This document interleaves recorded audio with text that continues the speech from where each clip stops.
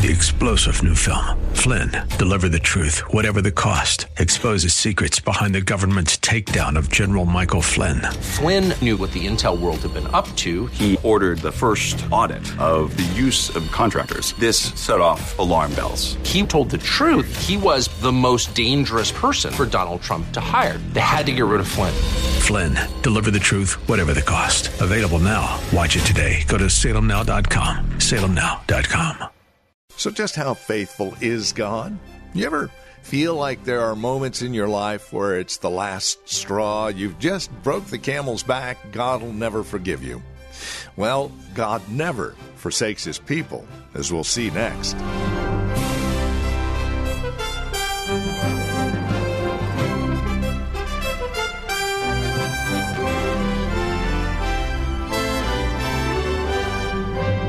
Probably one of the most comforting titles we've attached to a message here on Abounding Grace. Let me repeat it for you. God never forsakes his people. Now that has amazing comfort in it. Romans chapter 11 is where we're at, looking at verses 1 through 6, and that is where we catch up with our teacher and pastor, Gary Wagner, as we explore Romans together here on Abounding Grace. Here's Pastor Gary. Hath God cast away his people? The question here contains a very, very strong verb. It means to repel, to push away, to reject. To cast away by God, beloved, is hell. Cain felt this. Cain was no friend of God, and God cast him away. And Cain said, my punishment is more than I can bear. King Saul was cast away by the Lord, forsaken, repelled, and it drove him to increasing madness and evil until he finally ended his life by falling on his own sword.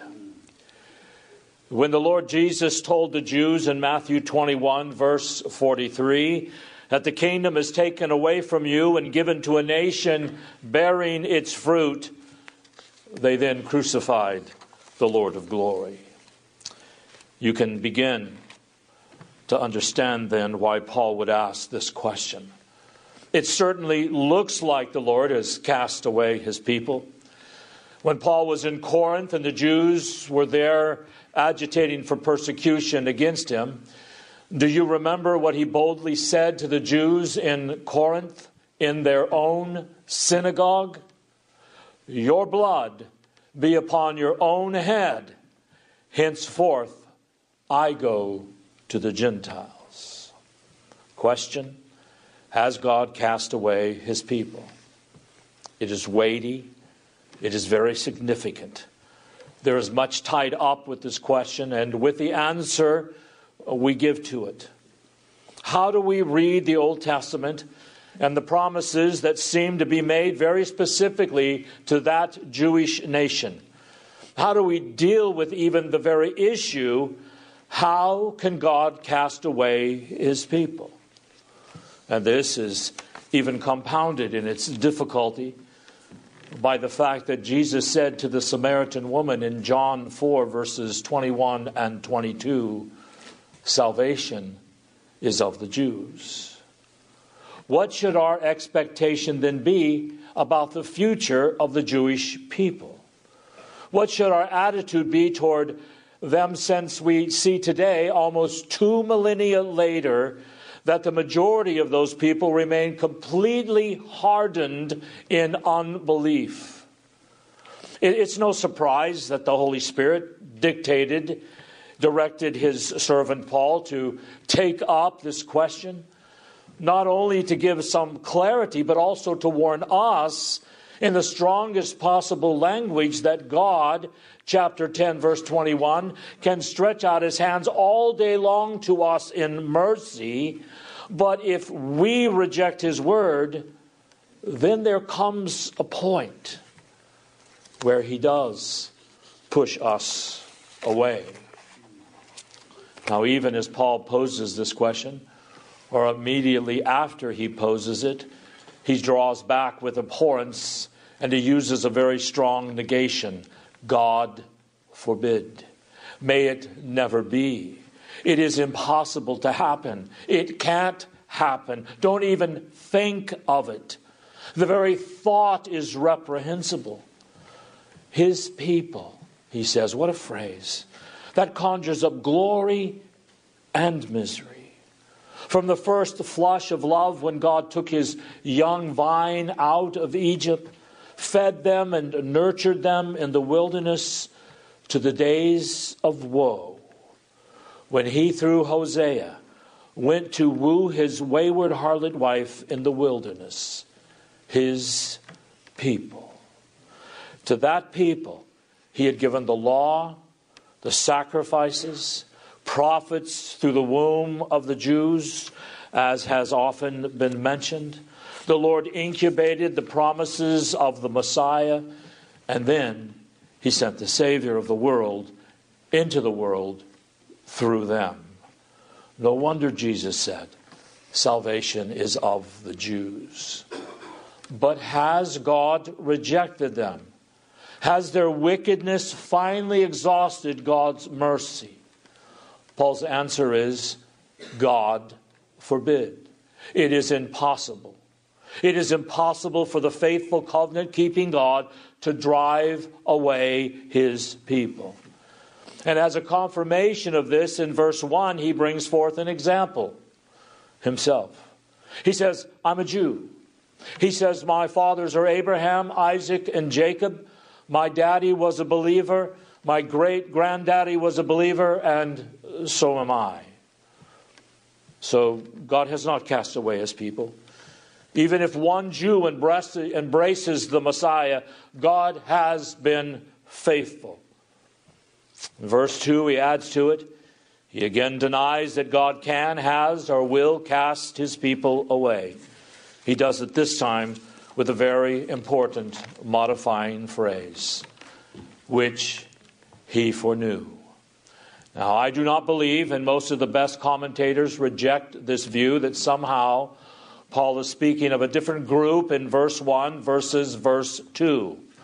Verse 1 refers to the Jewish nation as a whole, whereas verse 2 then limits it only to the elect within that nation. But if that were true, if we take that view, it will make this chapter totally inexplicable. He is talking about the same group. He is using the same phrase, whom he foreknew, in verse 2 to clarify what he means in verse 1. He says, in effect, the Lord has always known his true people. They were chosen by him in eternity, and they were preserved in history by his grace. Now, the nation of Israel as a whole was bound to God externally. But strictly speaking, his people must be limited to the elect within that body. The prophets even recognize this. Isaiah, Jeremiah, if you have a Bible word search, just look up the word remnant. The prophets, even within the one body of Jewry, within the Jewish nation, recognized there is the nation, and then there is a true remnant, the daughter of Zion, within that nation. The bulk of the Jewish people were always hardened against God's word. Read Stephen's martyrdom speech in Acts 6. He looks at the leaders of the people. He rehearses their 2,000-year history, and he says, you, verse 55, have always resisted the word of God, as your fathers did, so also do you.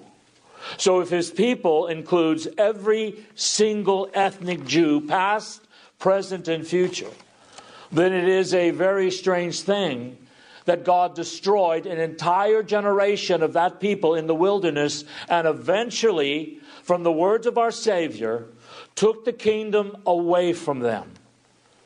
Then it could be said that God has cast away his people. which Paul has just vehemently denied. Therefore, the only true Israel are those whom God foreknew as His own, and they should be identified only as His people. The Lord will never reject them, and He cannot and will not cast them away. Now observe carefully there when he mentions foreknew, how Paul does not seek to defend God's honor, His faithfulness, or to understand history and all the changes we see in men and nations by falling back on something like free will. Notice Paul doesn't say, well, you knew they were God's people, and they had a shot, but they chose otherwise. He doesn't make foreknowledge dependent upon bloodline or personal goodness or any of those other external considerations, because immediately in verses 5 and 6 he says, they are God's remnant by grace. So foreknowledge here does not mean that God foresaw good in them. It does not mean that God would put goodness in them and then choose them on the basis of that goodness that He would put in them. No, God has not, in His mercy, cast away His people, whom He foresaw in His mercy, chosen in Jesus, and saved by His grace. And He is ever faithful to His people, because He has bound Himself to them by a fixed, external, and efficacious, powerful decree. If God foreknew you, you are saved. Now, what about the Mass? Well, we see an example of exactly what Paul is talking about in John 15:1. What about the Mass? The bulk of the Jewish people who did resist God's word and would not repent and did crucify the Lord of glory?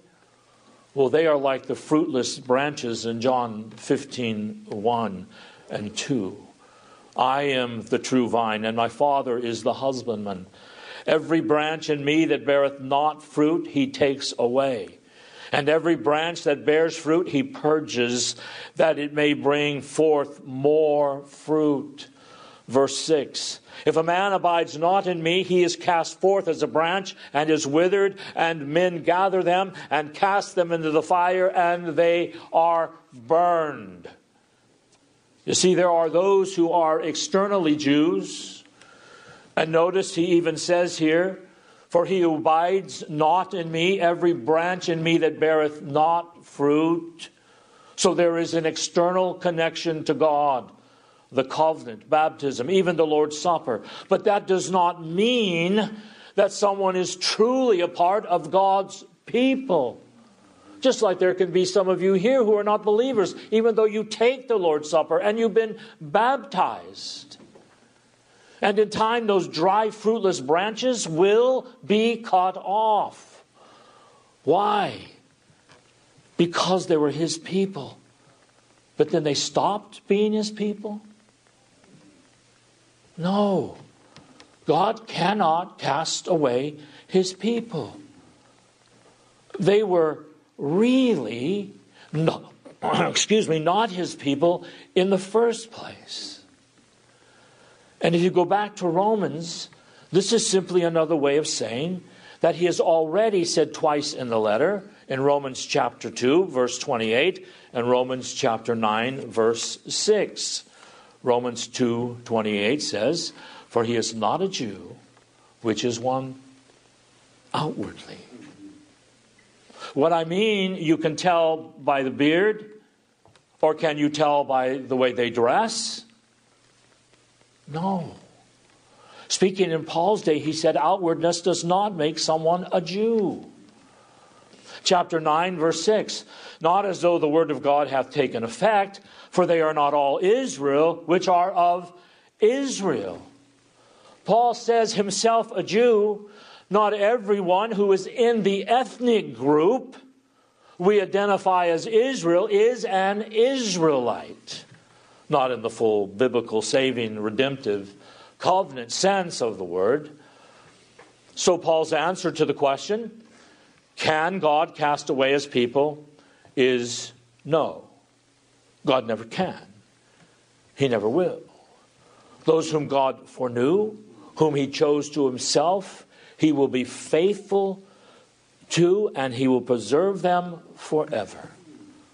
Now to illustrate this, verses 2, 3, and 4, Paul turns to the days of Elijah, when a godly man was very rare.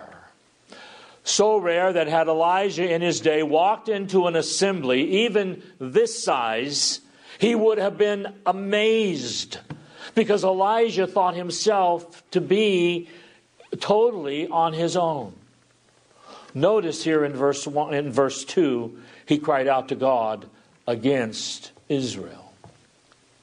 By the way, that is a very questionable thing for Elijah to have done if Jewish ethnicity is equivalent to God's people.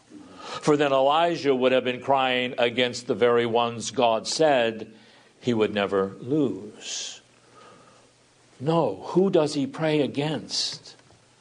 God's enemies. The bulk of the nation of Israel were his enemies.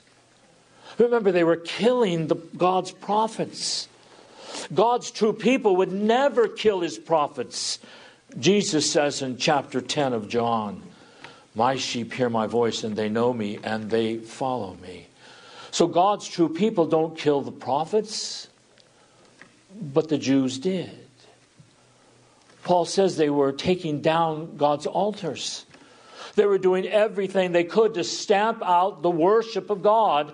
And seeing all of this, and having to flee from Ahab, at one level it is totally understandable, and is why Elijah could come to no other conclusion than I am condemned, a solitary man. And if Elijah had been correct, then God's people would have been truly down to one man. But Elijah was wrong in this. We see in verse 4. God answered him and said, "I've got 7,000 men who have not bowed the knee to Baal." 7,000. Notice a few things from this. First, God, even in a time of horrible idolatry, did not forsake his true people or give them over to that idolatry. He preserved them from the apostasy of the majority. No matter how bleak the times were, God did not forsake his people. So the first point here is that this serves as a confirmation of the point of verse 1. Can God cast away his people? No, not even in the worst times, not even in the bleakest times, when it looks like the church is so reduced and has shriveled to nothing that she can't possibly, it seems, survive. But even then, God is still working within them. 7,000 is not really a large number in comparison to the majority, but it was a significant number. It shows that God was still working in his people to preserve his own. Now it's interesting that Elijah was unaware of their existence, apparently. "Lord," he says, "I am left alone." God said, "Elijah, there are 7,000. You see, Elijah forgot something that we sometimes forget today, but we have less of an excuse than he did. God doesn't call all his people to be some big public proclaimer against the evils of their day. Everyone couldn't stand on that mountaintop with Elijah. That's not what God calls all or even most of his people to do. And sometimes the visible church seems almost invisible to us, hidden, very small, perhaps even not existent. But even though the 7,000 may not have been comparably large or prophetically bold and waving the flag against the evils of their time, God still marks them out as being his own few that they were. Why? Because God says, I'm not bound to save with many. I can save with a donkey or even with a rock. Remember, David took that rock and he slung it at that giant.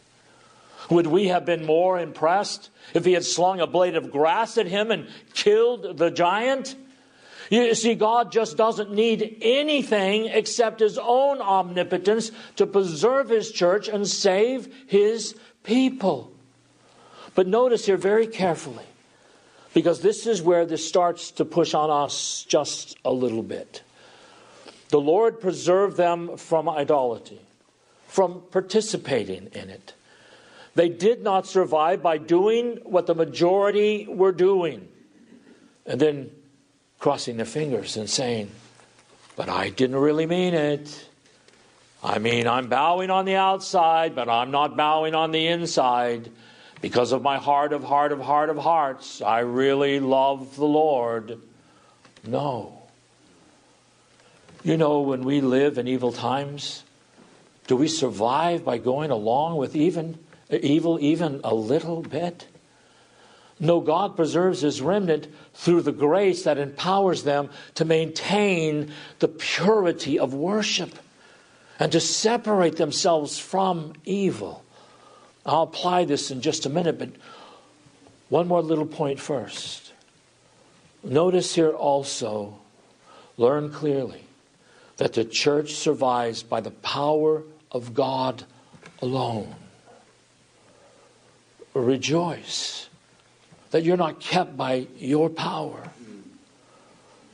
In your personal battles, in your family battles, in your congregational battles, in the battles of the church as a whole throughout the West, and in other parts of the world, we're not being preserved by our own power.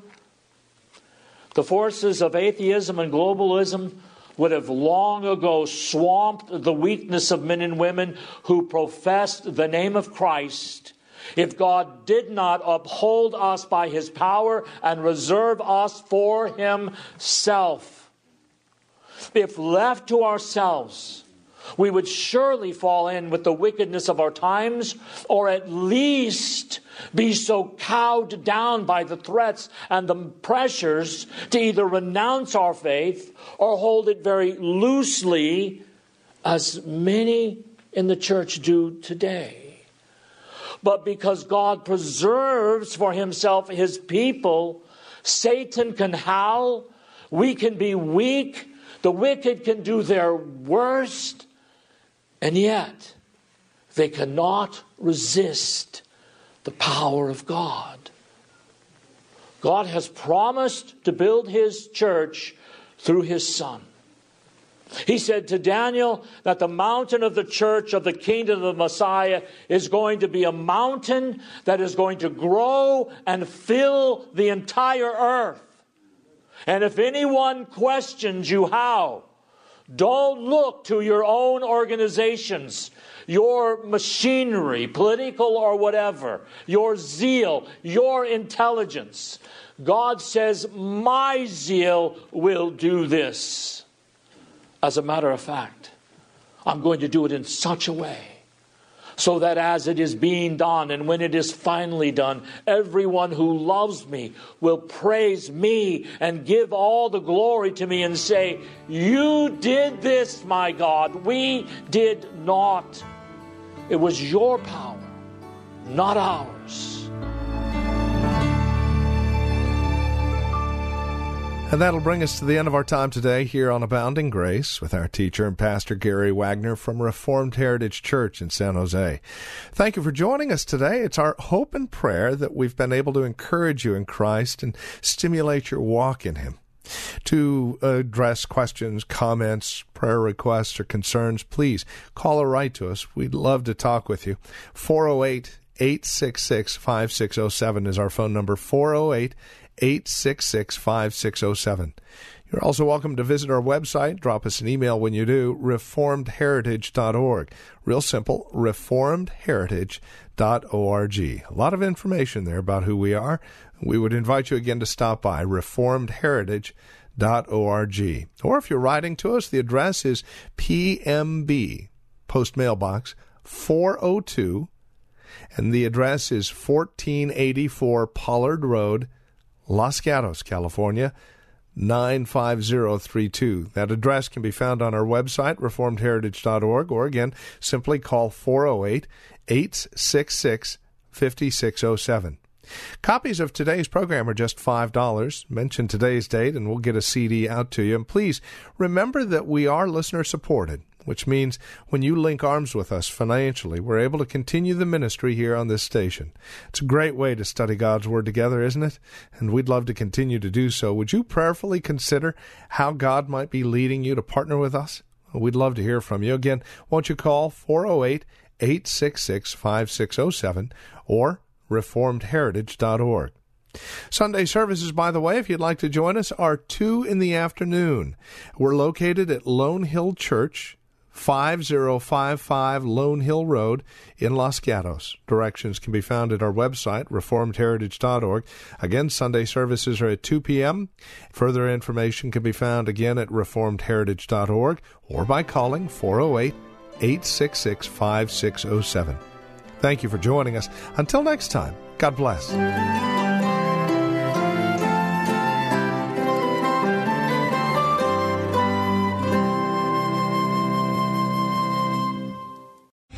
3-star General Michael J. Flynn, head of the Pentagon Intelligence Agency, knew all the government's dirty secrets. He was one of the most respected generals in the military. Flynn knew what the intel world had been up to. He understood its funding. He ordered the first audit of the use of contractors. This set off alarm bells. The explosive new documentary, Flynn, Deliver the Truth, Whatever the Cost, uncovers the facts behind this scandal. Flynn told the truth. He was the most dangerous person for Donald Trump to hire. I find out the worst enemy that I'm going to face in my life is right here in America. They took my assessment and they wanted me to change it. And I was like, I'm not changing it. They had to get rid of Flynn. With in-depth interviews, archival footage, and never-before-seen personal records of the man behind the headlines. I just felt like I was drowning. Flynn, Deliver the Truth, Whatever the Cost. Available now. Watch it today. Go to salemnow.com. salemnow.com.